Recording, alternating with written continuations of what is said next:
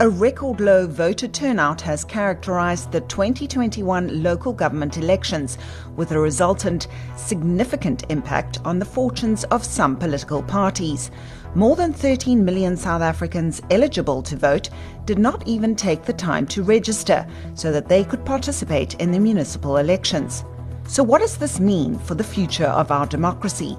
I'm Catherine Rice, multimedia journalist for News 24, and this is The Story. This week we'll look at the implications of low voter turnout, how that affected the big metros, and what it all means for South Africa's future. You're listening to The Story. It's a podcast by News 24. We'll speak to journalists and experts about the week's biggest story. This is what we saw, heard, and uncovered this week. We're now joined by News 24 political editor Juanita Hunter. Juanita, thanks for your time. Juanita, we've seen the ANC and the DA losing a lot of support in these elections. What does this mean for smaller parties? I think that smaller parties are now kingmakers in this results. I think that they now will go into coalition talks as we're talking now, in the 65 hung municipalities, and that's likely to be far more. And what we saw in terms of these smaller parties, you saw the rise of the super local parties, so parties that are not contesting everywhere and who have been formed particularly for that area or that municipality.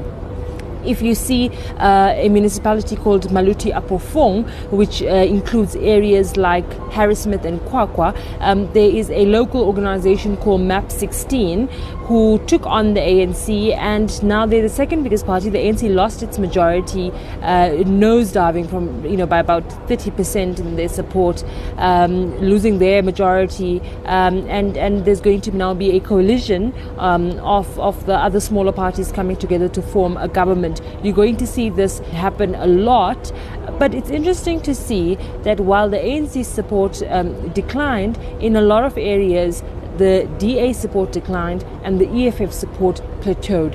And that has been the fascinating picture that the results are painting now that we have a clear indication of how people voted. Juanita, how does the voter turnout in these elections compare with 2016? And do you think the low voter turnout was a case of voter apathy, or South Africans sending a message that they simply don't think their vote makes a difference? The voter turnout figures is just astounding, because at the moment as we speak, voter turnout is at 45.1% in 2021. Now, we can argue whether that is voter apathy or whether this was voters saying to political parties that they are unhappy with the state of politics. But it can be also both of that arguments at the same time. There are people who are just completely fed up with the state of local government particularly, and a lot of people believing that voting does not affect the change that they want it to affect. There was 58% of voter turnout in the 2016 municipal elections, and as I said earlier, 45% as things stand. That's a huge dip in participation. I think that a lot of political parties will have to reflect on what that meant for them. Definitely ate at the support of the ANC. If you look at Soweto, that really was troublesome for the ANC, where people just did not show up to vote, and that ate into their support in the city of Joburg, where the ANC really nosedived there. Well, exactly, that low voter turnout really affecting the big metros. What are your thoughts on that, Juanita? And that says a lot, because we are a urban centre. A lot of most people live in urban cities compared to rural areas, which means that people who live in these particular metros are just completely, for the lack of a better word, gatvol. There is an argument made that there's a lot of coherence in the stay away, where people are saying this democracy as we know it is not palatable to us, and there needs to be some sort of changes that are made. If you look at the metros, voter turnout has been on the decrease in all 8 metros in the country. And if you look at the results, 5 of the 8 metros are hung, 2 belong to the ANC, and then the city of Cape Town is run by the Democratic Alliance, but 5 hung metros, which is really, really significant. And what you also see is that, yes, while the ANC is below 50%, they really dipped into the 30% category, and in Tshwane, Ekurhuleni and Johannesburg. And then the big shocker, the big shocker is the eThekwini Metro, where the ANC did not believe it could go from 56 to 42% where it is now. And I think that they believed that that was not even possible. And now obviously coalition talks have started in earnest. But the important thing now is for political parties to reflect on the voter turnout and what it says, number one, and then number two, about local government more holistically, and about how a lot more emphasis needs to be placed on this level of government, particularly because it has been disregarded. Most municipalities are in a state of decay, whether it's run by the ANC, whether it's run by the IFP, and only 6% of municipalities are well run in the country. I think people are fed up of mediocre, if not dysfunctional, services, and I think that there needs to be a rethink of local government, because that is where people face or interact the closest with government. The DA held on to Cape Town but dropped down from a 67% majority in 2016 to 58% this time around. Why such a huge drop, and who picked up the slack? So Cape Town was expected in that the DA would lose its hold. I think the internal shenanigans within the Democratic Alliance played a role in that. I think smaller political parties were beneficiaries of that. Definitely not the ANC eating up the DA vote, because they seem to be a very, non-existent opposition. You saw the rise of Good Day and other smaller political parties. I think that the disparity in services between the richest suburbs and the townships definitely played a role. And again, low voter turnout in townships definitely had an impact on what the results look like. Juanita, just finally, what do the ANC results mean for their elective conference next year? I think that the ANC sitting at 45% of the vote will be a moment of reckoning for the party, because they know very well that it's difficult to claw back support when you have this level of losses, and that it is definitely a signal of how things will go in the next general elections in 2024. I think they know that. I think they are definitely worried. Will they blame President Cyril Ramaphosa? I don't think so. I think they've already made the assertion that this figures could have been far less had it not been Cyril Ramaphosa being used as the face of the campaign, even though it was a municipal elections and he's obviously not running for mayor or councillor. And they're saying that he actually saved them in some areas. Definitely not completely successful. If you look at what happened in Maluti Apofong, and I say this again because it's very fascinating to see what happened. The ANC lost almost 30% of its support there, despite President Cyril Ramaphosa going over and over again to that area. Even Deputy President David Mabuza also going to that particular area. But how could the ANC contend with the fact that it has run the municipality to complete ruin? There were water cuts for days. Electricity was never stable, is never stable in that municipality. Sewage works completely in disarray. And so that's what you see happen. If you look at other municipalities in Mpumalanga, ANC strongholds like the Lekwa municipality, again, voters really voted by looking at the state of service delivery, and those municipalities are hung. For me, what's even more interesting, the ANC was unable to secure an outright majority in not one municipality in Gauteng.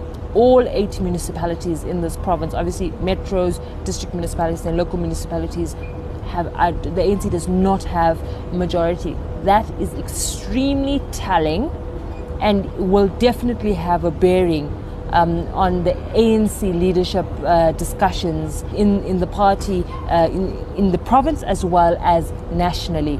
what's more important for me is that this is a signal that the ANC must sort of kiss Gauteng goodbye in the next elections, as it looks very, very clear that residents and voters have lost complete confidence in the ANC.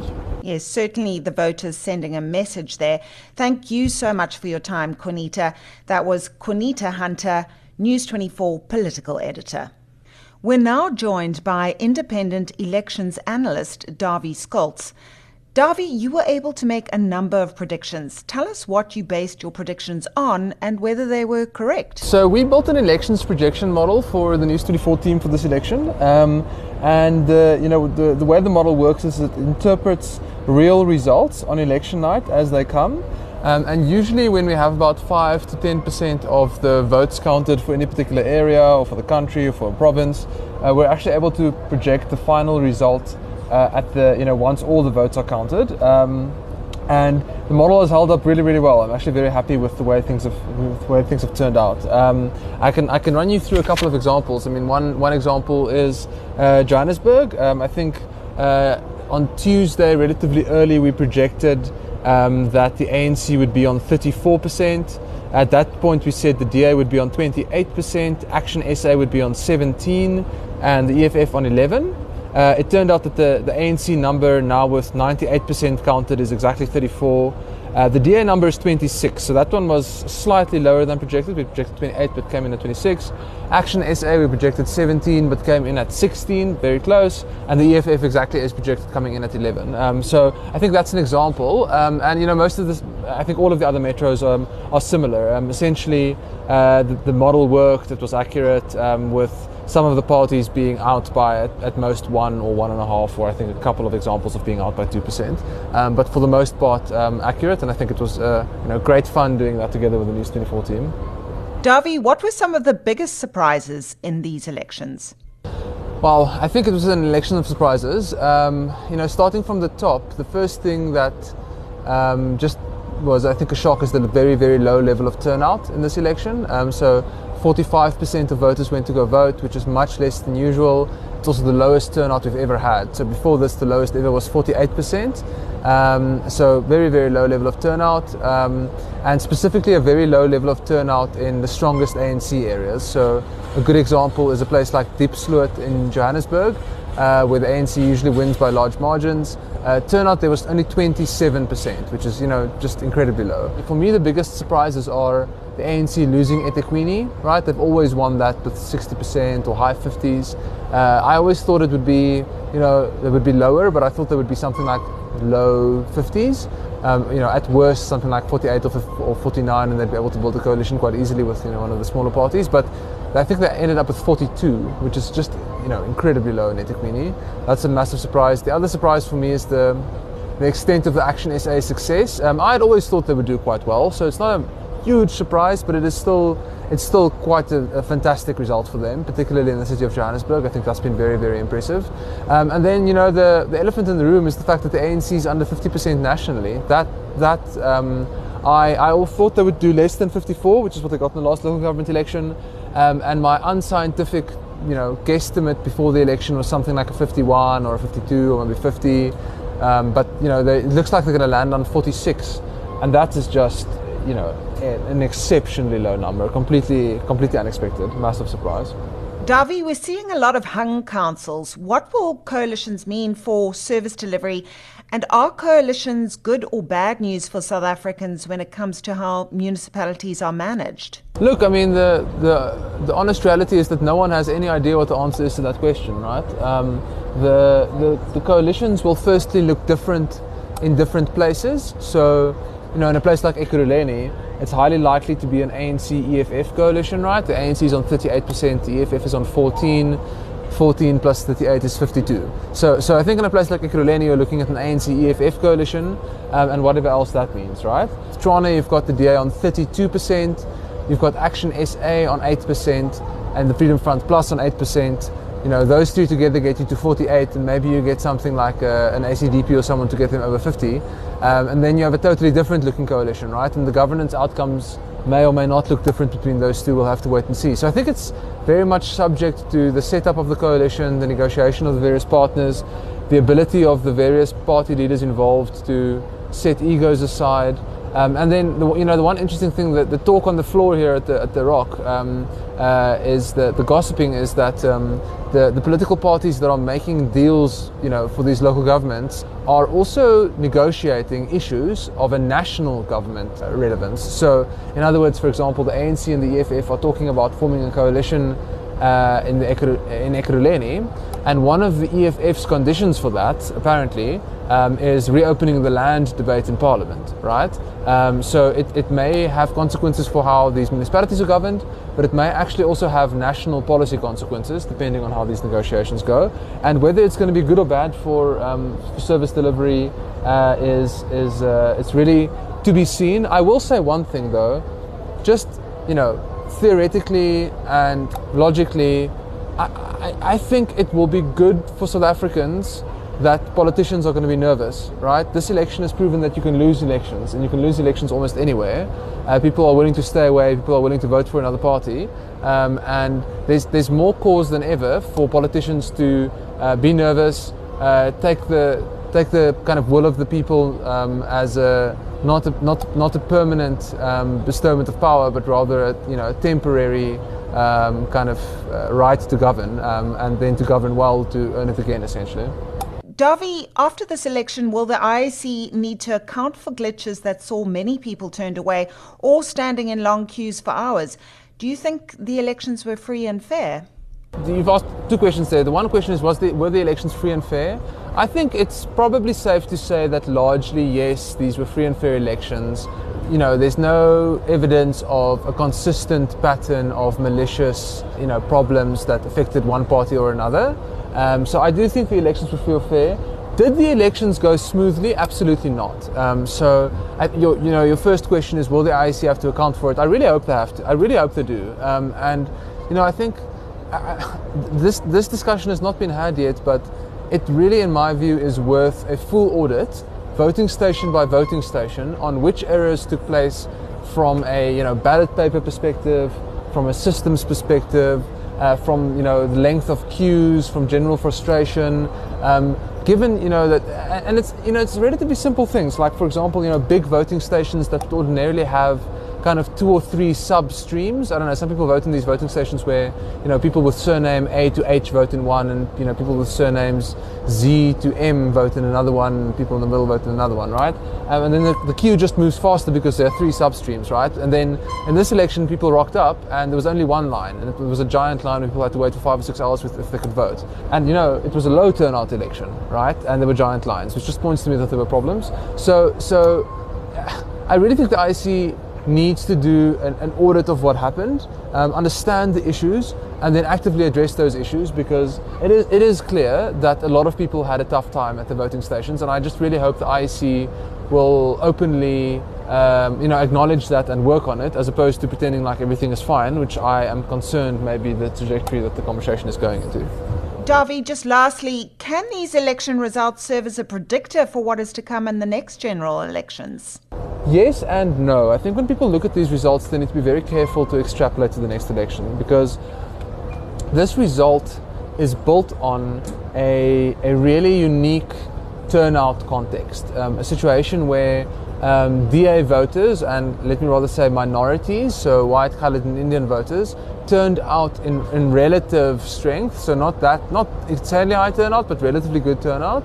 And voters that typically vote ANC, largely black township voters in rural areas, turned out at very, very, very historically low levels.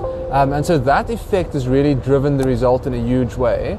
And if you were to kind of have an election with the same preferences as in this election, but just have everyone turn out as they usually do, I think the result looks markedly different. So turnout really drove this, and there's no guarantee that the next election's turnout will look like this. The ANC suffered a lot of losses in their core demographic over and above people staying away. Just in the black electorate, people shifting away from the ANC towards other parties. Losing huge amounts of votes in the urban townships in Gauteng. losing huge amounts of votes in the urban townships in eThekwini, but also just all across the country. And I do think those underlying demographic trends are important and predictive for 2024.